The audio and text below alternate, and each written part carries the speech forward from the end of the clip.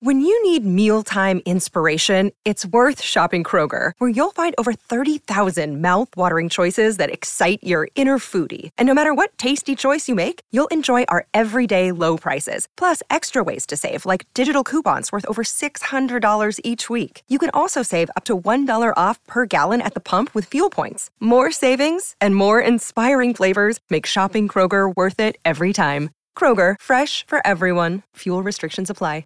Ladies and gents, a special Olympic edition of Off the Post. I'm John Mattis, your host, as always.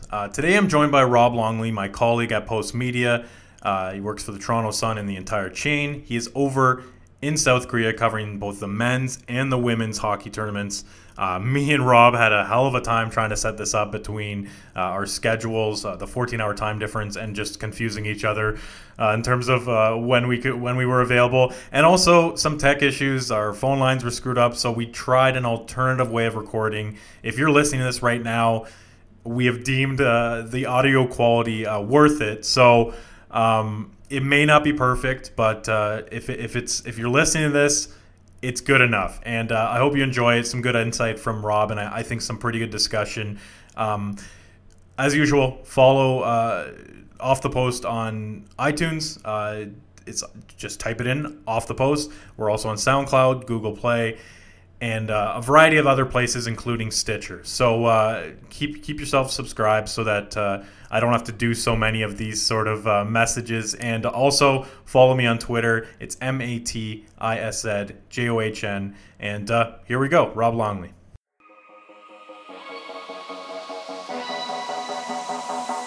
From the center of the hockey universe, this is the Off the Post podcast.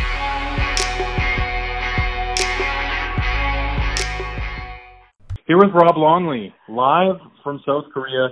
We're recording this in a different way than I usually record podcasts, so this may end up not even seeing the light of day, but fingers crossed, Rob is via phone in South Korea on the ground covering men's and women's hockey.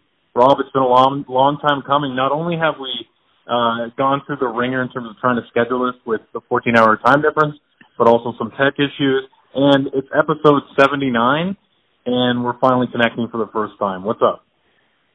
Well, here's the thing. I'm fairly confident, I don't know if you are, that the quality will more than make up for the quality of the interview will more than make up for the quality of the connection. So let's get it going. Okay, awesome. So my first question is, it's actually non-hockey. Can you describe the thing that I'm looking at on your Twitter page right now? It looks like some sort of sausage that you purchased. Well, one of the things about Korea is a great eating country, first things off.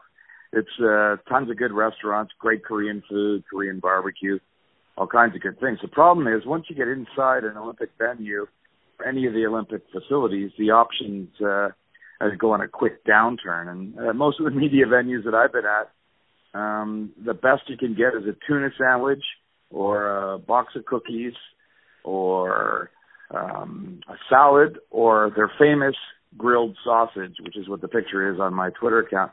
Now, here's the thing. It's neither a sausage nor is it grilled. It doesn't come with a bun, so what good is that?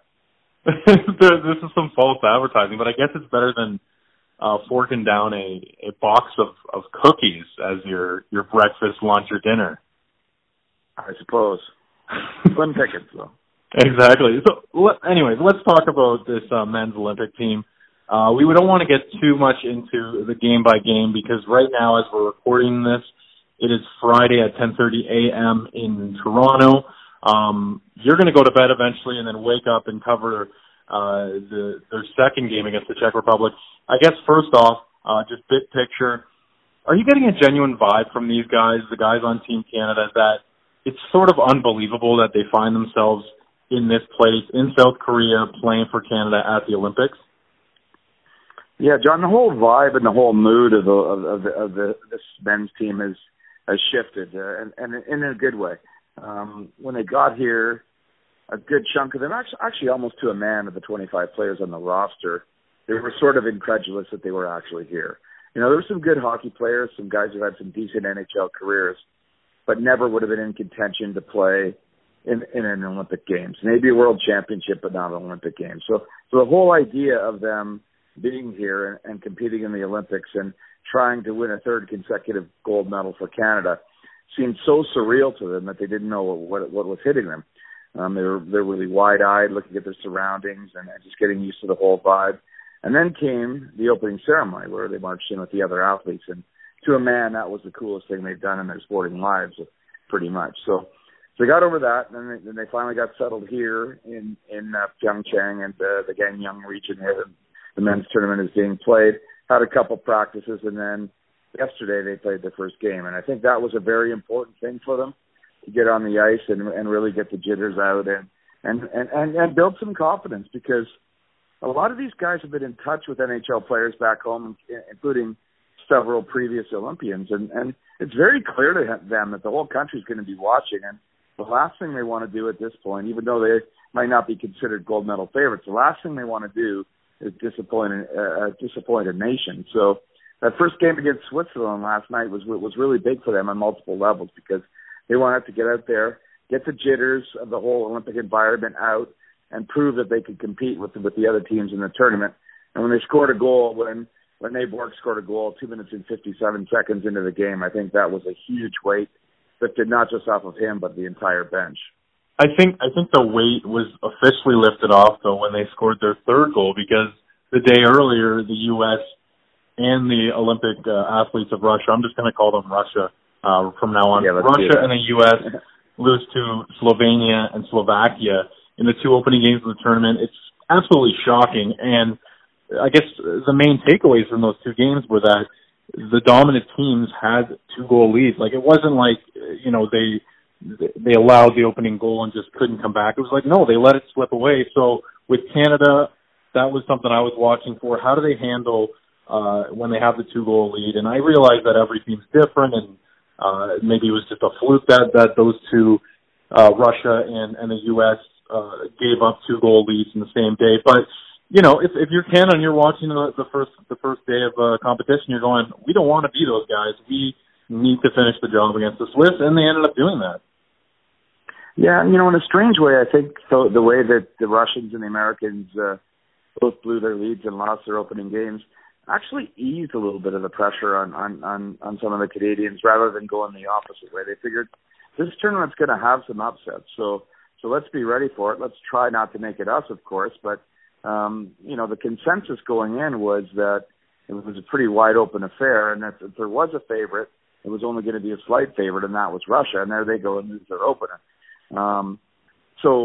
Once they got that 3-goal lead and continued to play hard, they regressed a little bit in the third period, I thought. I don't know what you saw, but I think they just sort of eased off the throttle a little bit, and Coach Willie Desjardins was a little bit concerned about that, but pretty much by that point the game was out of reach, and they were confident and a sense of relief to get that game under their belt. But there was also a sensation that they got from the game too that I found was really neat, and I talked to a handful of the players after practice earlier today, and it stemmed from some comments from some of the Swiss players after the game. Basically they said, we didn't know the faces necessarily on the other side. Yeah, we knew that it wasn't a Sidney Crosby or a Drew Doughty or a Carey Price. Once the game started, we really knew that we were playing a Canadian hockey team. There's something about, Canadian hockey teams internationally, when they put that sweater on and have that maple leaf on their chest, they play in a different manner, a very fierce manner, a very hard driving manner. And when I talked to the players about that today and mentioned those comments, they said, that's exactly what happened. We really have a sense of pride, and we know how to play hockey Canadian style. And we figure if we play 60 minutes hard of hockey Canadian style every night, we're going to have a chance to win any game that we're in. And I thought that was really neat that sort of sensation galvanized them and certainly gives them a little bit of confidence going into the next game tomorrow against the Czech Republic. I'm going to just say tomorrow and yesterday, but I have no idea what day it is here. Yeah, we'll try to keep that puzzle to someone else to figure out the time differences. We've had trouble dealing with that, through email. But you bring up an interesting point, because Hockey Canada, as everyone knows, has all the resources in the world, maybe up there with USA Hockey and maybe the Russians or Swedes and Finns, where at the U17 level, 18, 20, the men's senior team, like they're always going to have very good managers. They're always going to have very good coaches. They're never going to have travel issues. Like all that's going to be taken care of. So at the end of the day, even though the players might be different on all these teams at all these different levels, there's sort of like a professional, vibe to Team Canada no matter where they go, and that includes the women as well. It's just it's ingrained in this Hockey Canada quote unquote program of excellence where the baseline is so high, the standard is so high that when you throw a bunch of cast-offs, which essentially is what this team is, some very good players in the NHL back in the day, but when you throw them all together, they still have that structure. They still have Willie Desjardins, an NHL quality coach, as their coach. They still have Sean Burke, a good hockey mind, as their GM, and Marty Brodeur is there. And you go down the list, like the wealth of knowledge is always present.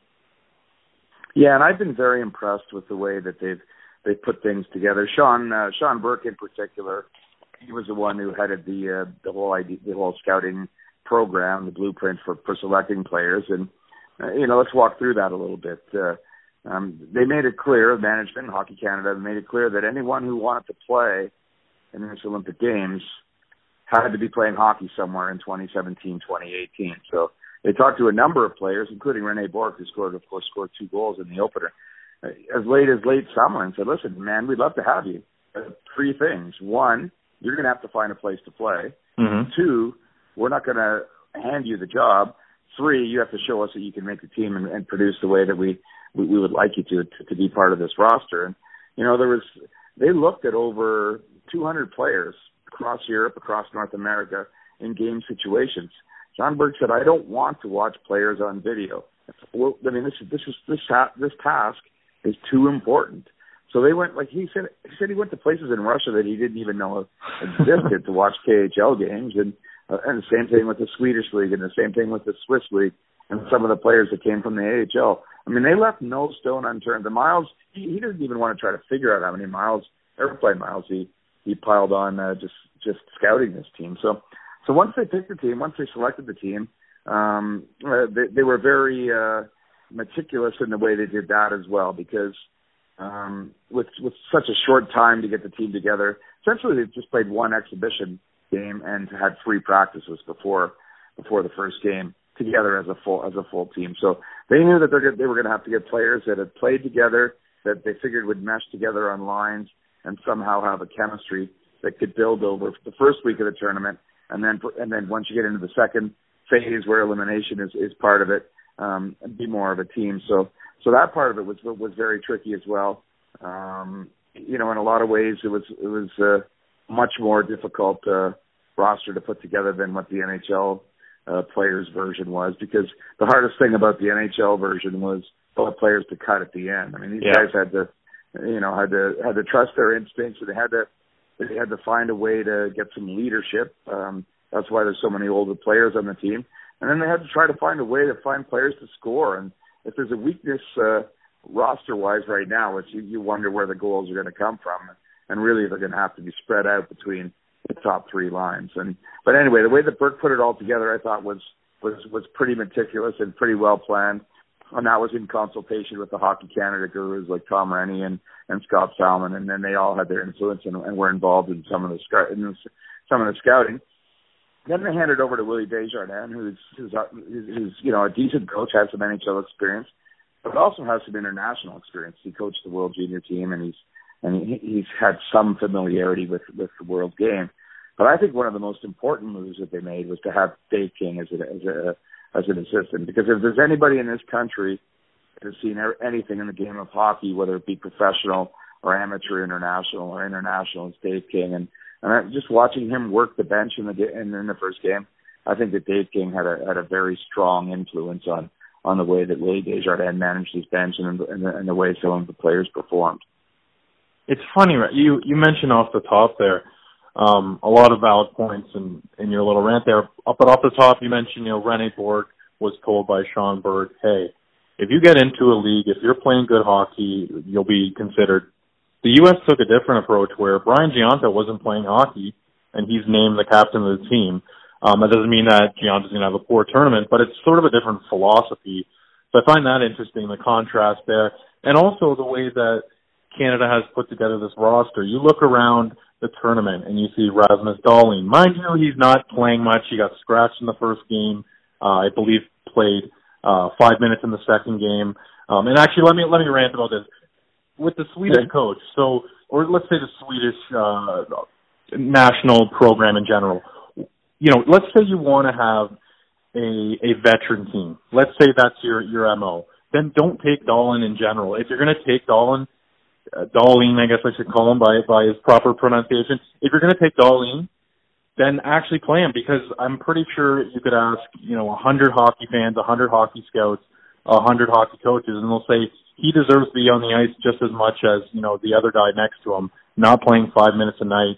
I think a lot of people would agree with me when I say that Dahlin, by all accounts, could probably play in the NHL right now and be okay. So why is he, glued to the bench, and age is being used against him? Because I have seen a couple quotes, and maybe they're out of context, but I have seen a couple quotes where the Swedish coach goes, hey, he's 17, I don't know how much we're going to use him, blah, blah, blah. Well, then don't take him if you're not going to use him.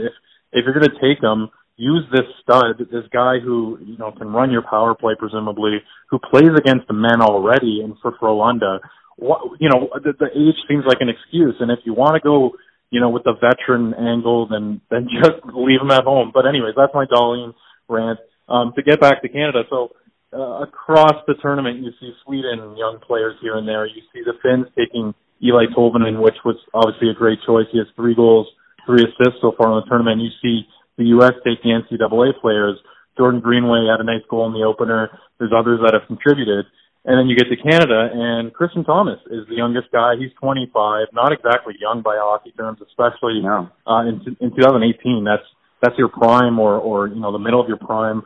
So they clearly took an approach that was, we want guys who have been through the ringer. We want guys who there's no question marks about, and we don't care where they come from. We don't care if they played in the NHL or not. Like a Chris Lee or a Matt Robinson, 2 guys on the defense that played the most out of any player on Team Canada in the first game. So they clearly aren't looking at this roster and going, we need young, we need, guys who have, tons of NHL experience or have a really high ceiling. They just want the best players for this tournament. Well, it's interesting. They actually considered junior players. They just made a conscious decision not long after the World Junior in Buffalo. And I'm sure you probably saw, you were there, John, in Buffalo.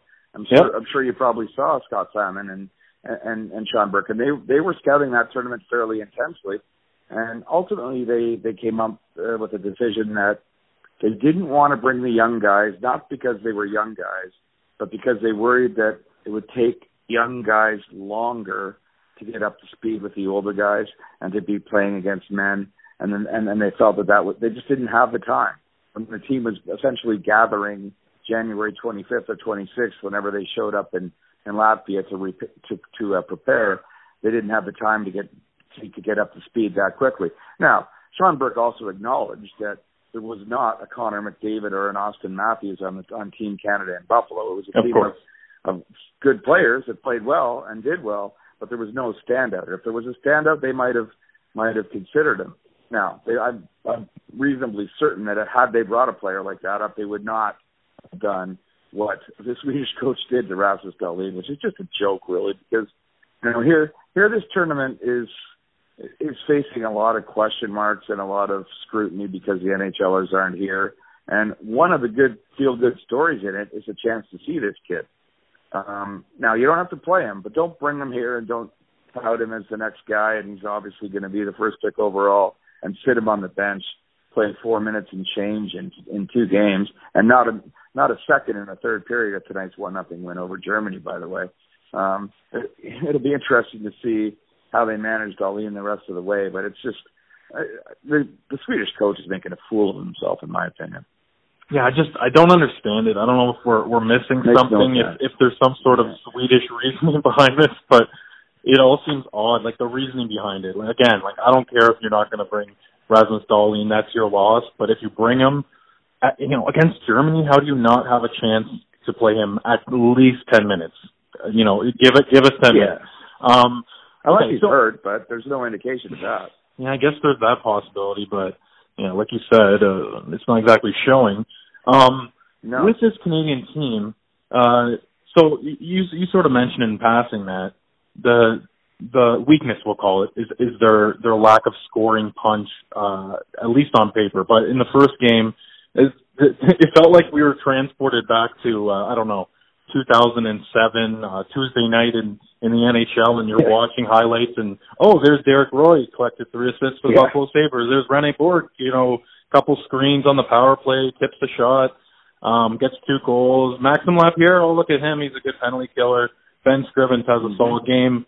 Wojtek Wolski. I'm going down the list. Like it was so many familiar names making an impact. That you wonder, will this team be okay after all? Yeah, I kind of found myself feeling the same way, and you wonder, like, any of those guys that you just mentioned, any of these guys have played, north of 500 NHL games. I don't think that any of them could last and survive in a full 82-game NHL season now. The game's just too fast, and it takes a toll on, especially on older players. How many skaters do we see that are older than 30 years now? But nobody's asking them to be in tip-top shape and give everything they've got for eight months. They're asking them to be as good as they can for 13 days or whatever it is. And I think it's a lot easier to do that. You know what the end game is. You don't have to go back to it. I mean, some of these guys will go back to their club teams in Europe. I fully expect that some will go home as well. This is what they're in it for, and it's a lot easier to give your all in a tournament that spans less than 2 weeks than have to worry about the rigors of an NHL season. And I wonder if that creates, a sort of hockey version of a fountain of youth for some of these guys who find it easier to find their legs than they were if they were back home playing in North American professional hockey. I wonder, too, how Canada's ultimately going to fare in this competition, because you got to catch lightning in a bottle, and you sort of hinted at it there that maybe these guys can over a 2-week period. There's a reason why they're not in the NHL anymore. There's a reason why they're in various different leagues and performing to different levels of success. But if I'm a Canadian fan, what I'm worried about is the Russians, who are literally a team comprised of 3 different KHL teams. Like they're all one, right? Yeah, St. Petersburg is more or less. I think I don't have the numbers in front of me, but there's at least 10 guys from that team. Correct, and then CSKA, and then one other team. And I know they faltered in the first game, but they come back with an 8-2 win. And Kovalchuk looked very good with 2 goals and 1 assist. And I just, the Russians are sort of the target, I think, and the team that seems to have the structure, I guess you could say, or have less pressure, or there's something about that team where it seems like they could easily just walk on over a few teams on their way to the gold medal match, and then let's say they play Canada, and it just comes down to familiarity with their teammates in those tight, high pressure situations. So I still give the edge to Russia in terms of favorites in this tournament. The first game obviously wasn't their hope, their best start that they could have imagined, but I mean, it's hard to bet against a team that is essentially an all-star team from the KHL. Yeah, I agree to a point. I mean, on class and talent and the trio of superstar ex-NHL as they have, that the Russians are certainly the team to beat. But let's not discount the fact that these guys choke like dogs at the Olympics. I mean, they haven't got a medal in the last 3 or 4, and they haven't won gold in forever. And what the Russian team did in Sochi was embarrassing. I mean, that team was put together and designed and favored, and they were there with the expectation to win over they were going to be the story of the tournament, of the whole Olympic Games, and they didn't even get a chance at a medal. So you have to figure that some of that is in their heads, and I think we also can't discount the fact that losing that first game the way they did, that just opened everybody else's eyes, and everyone came in here believing and thinking, with fairly good reason, that this is a wide open tournament, other than maybe giving a bit of an edge to the Russians. Well, the Russians go out there and lose their first game. Now everybody that's playing in this thinks, hey, man, we got a shot at this. So are they favored? Should they win it? Yes, but I'm not going to hand them the gold medal just yet. Let's see them earn it. Yeah, I guess the good thing for Canada is that they're in the easiest group. They're in Group A with obviously Switzerland, who they've already played, the Czech Republic, who they're playing tonight, and South Korea, who they play on Sunday. And then, the U.S. in Group B, they have to deal with Russia. The Finns in Group C, they have to deal with Sweden. So, although it doesn't really matter because the winner of each group moves on to the quarterfinals automatically, I think there's something to be said for not exactly getting the stiffest competition through the first 3 games. I think especially for a team like Canada, that's important because quite literally they're working on getting better every day. So they'll play a game, they'll go over videos as intently as they can, try and iron some things out in practice, and do it all again the next day. They realize that the team that they are today isn't a good enough team to win a medal here. But if they can improve rapidly over 5 or 6 days, then they might have a shot. And as Willie Desjardins told me today, I mean, really, it's, we do have to get better, and we're working hard at getting better every day. But when it all comes down to an elimination game, it's a 60-minute crapshoot essentially, and you have to be ready to give not only the full effort, but to have some belief and confidence in yourselves at that point that you can win a one-off hockey game. So the format of the Olympic tournament helps create, for lack of a better expression, a more level playing field, because any team, as we've seen with this bunch, can win on any given day. And you just have to be as ready as you can for those elimination games when they come.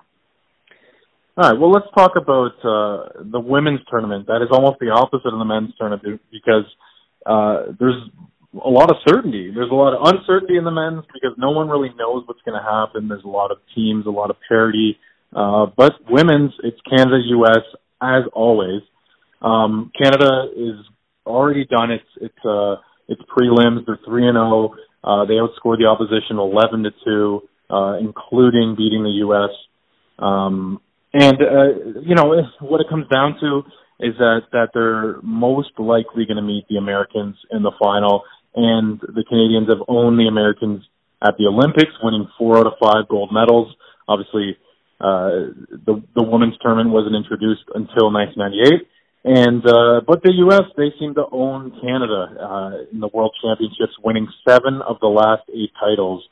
So there's something to be said for that as well. That seems to be my favorite phrase on this episode, something to be said. You wrote about the Americans' post-game comments after losing 2-1 to Canada. Do you mind expanding on that and sort of if there was any gamesmanship between the two teams? Well, that was my sense that there was gamesmanship after the game. First of all, the intensity of a Canada-U.S. women's game is something to see, even though there was not a whole lot on the line. I mean, these teams play each other a lot, and they play with a fair degree of intensity. But when it's a game in the midst of the Olympics, it just changes a little bit. And there were some skirmishes, including one right at the end of the game in the Canadian crease when the Americans just failed to tie it up with their goaltender out, and there were actual punches thrown. So you could tell that the intensity is really there. And of course, the Americans being Americans, they come out afterwards and basically say, well, we put doubt in their mind because we outshot them and because we almost beat them. And it's like the Canadians are like, man, we've won the last 5 games against you now, dating back to the series in December. We've won the last 4 Olympics. Yeah, we're really in doubt here. I mean, this team is very confident, and you alluded to the fact that the Americans won 7 of the last 8 World Championships, but the Canadians win in Olympic years. And I wrote about this week, this topic, this reason, and it actually makes a lot of sense. The reason the Canadians are so successful in an Olympic year is that they report together 25 people or 28 people, I guess it was, before cuts on August 1st in Calgary. And they're together, other than a short Christmas break, until the Olympic Games. And they played 45 games against various competition in that time. They practiced 35 times. They don't do that in a World Championship year. They slap a team together a week before and hope for the best. And again, you know, going back to what you said earlier in the conversation about the Hockey Canada Excellence Program, Yep. it really shows itself on the women's side, and that's why. I mean, it is a one-off, and either of these teams could beat each other, but there's no way that the Canadians are lacking in confidence. This is a really intriguing team to watch, John, because you know, there's players that are on this roster that are trying to win their third and fourth Olympic gold medals, 14 returning veterans, but there's also 9 rookies. And these kids are built a little bit different than what we're used to seeing in the women's game. They're fast, they're skilled, they're speedy, they're all over the ice, they're aggressive, and it's really kind of fun to watch them as they've now got 3 games under their belt and are playing with some confidence. Sarah Nurse, who I think is going to be a star of the Canadian women's program for years to come, got the game winner the other day, and Rena Fast is another speedy player. They just have a whole bunch of them. We're seeing the next wave of Canadian women's hockey meet the older wave of Canadian women's hockey, and it's been quite a perfect mix so far. And a lot of that has to do with the fact that they've been together since August. Yeah, no more Haley Wickenheiser, no more Gina Hefford. No. I guess Megan Augusta, Marie-Philippe Poulin are still there. But yeah, you mentioned Sarah Nurse. She had that incredible shot against the Americans, went over, I'm just picturing it right now in my head, going over the shoulder of the American goaltender there. And that was just sort of a snippet of what she can offer. It's almost, it sounds like I'm exaggerating or that I'm kind of overhyping it, but the women's final at the Olympics between Canada and the U.S., that might be one of the best rivalries or one of the top must-see TV events, I guess, of the Olympic cycle, because it never disappoints. And, you know, you look across just the Olympic platform, how many rivalries are this deep? Because it goes from generation to generation. It's not, Lindsey Vonn versus someone. It's not Shaun White versus someone. It's not, Katrina LeMay versus someone. It's team after team after team. They end up facing each other in the final. And in the lead up to that, over throughout the Olympic cycles, they face each other constantly. There's something about Canada-U.S. gold medal in women's hockey that almost seems like the premier event now at every Winter Games. Yeah, I don't disagree at all, John. Our colleague Steve Simmons and myself were discussing this the other day, and he wrote about it quite eloquently. And I agree with his premise 100%, that I don't know that in all of sport there's a better rivalry than there is between the Canadian women and the American women, for all sorts of reasons. I mean, you can look at men's hockey at Sweden and Finland, and that's got intensity. That's sort of based a little bit on politics and geography, and we understand all that. And there's a geographical factor in the Canada-U.S. rivalry with the women. But the main thing is there's only 2 nations in all of women's hockey right now, unfortunately, for the sport. And it is getting better. But there really is only 2 nations that you could consider contenders. And they know it. Everybody around them knows it. And everybody knows that the tournament is essentially constructed now for those 2 teams to meet in the gold medal game. And I can't think of a final that it hasn't delivered a classic. Certainly the one in Sochi, where Canada rallied late and won in overtime, was as an amazing a hockey game you're going to see from any country or any sex. It was just that spectacular. And, in a lot of ways it becomes a showcase of any Winter Games now, although, interestingly, hockey is barely on the radar amongst the South Korean fans. All 4 or 5 games that I've been to so far are fairly sparsely attended, but that won't take away from the enormity of the moment if and when and likely these 2 teams meet for the gold medal next week. Yeah, I'm glad you brought that up. What's the atmosphere been like around the hockey rinks in general? Is it poor attendance that you're seeing, or is it more just like a lack of enthusiasm? Well, it's hard to say for sure. I mean, it's varied from game to game. The Canadians, the women, actually all 4 Canadian games that have been played so far are at the smaller of the 2 facilities, the Kwandong Hockey Arena, they call it. Its capacity 6,000, and they're going to turn it into swimming pool when this is all over. So it's hard to get the sense that it's a real hockey place. So it's a nice enough arena, and the ice seems good and all those kinds of things. But for the Canada-U.S. game, when they met earlier in the round robin, it was in the afternoon, so that sort of compromised the attendance a little bit. But there was only 3,800 people there, John, which is not what you would expect. Mm-hmm. Now, if they move over to the bigger arena, which holds 10,000, I would think that it would probably be full for the gold medal game, and the atmosphere will be electric. But it's more a situation that hockey isn't big here.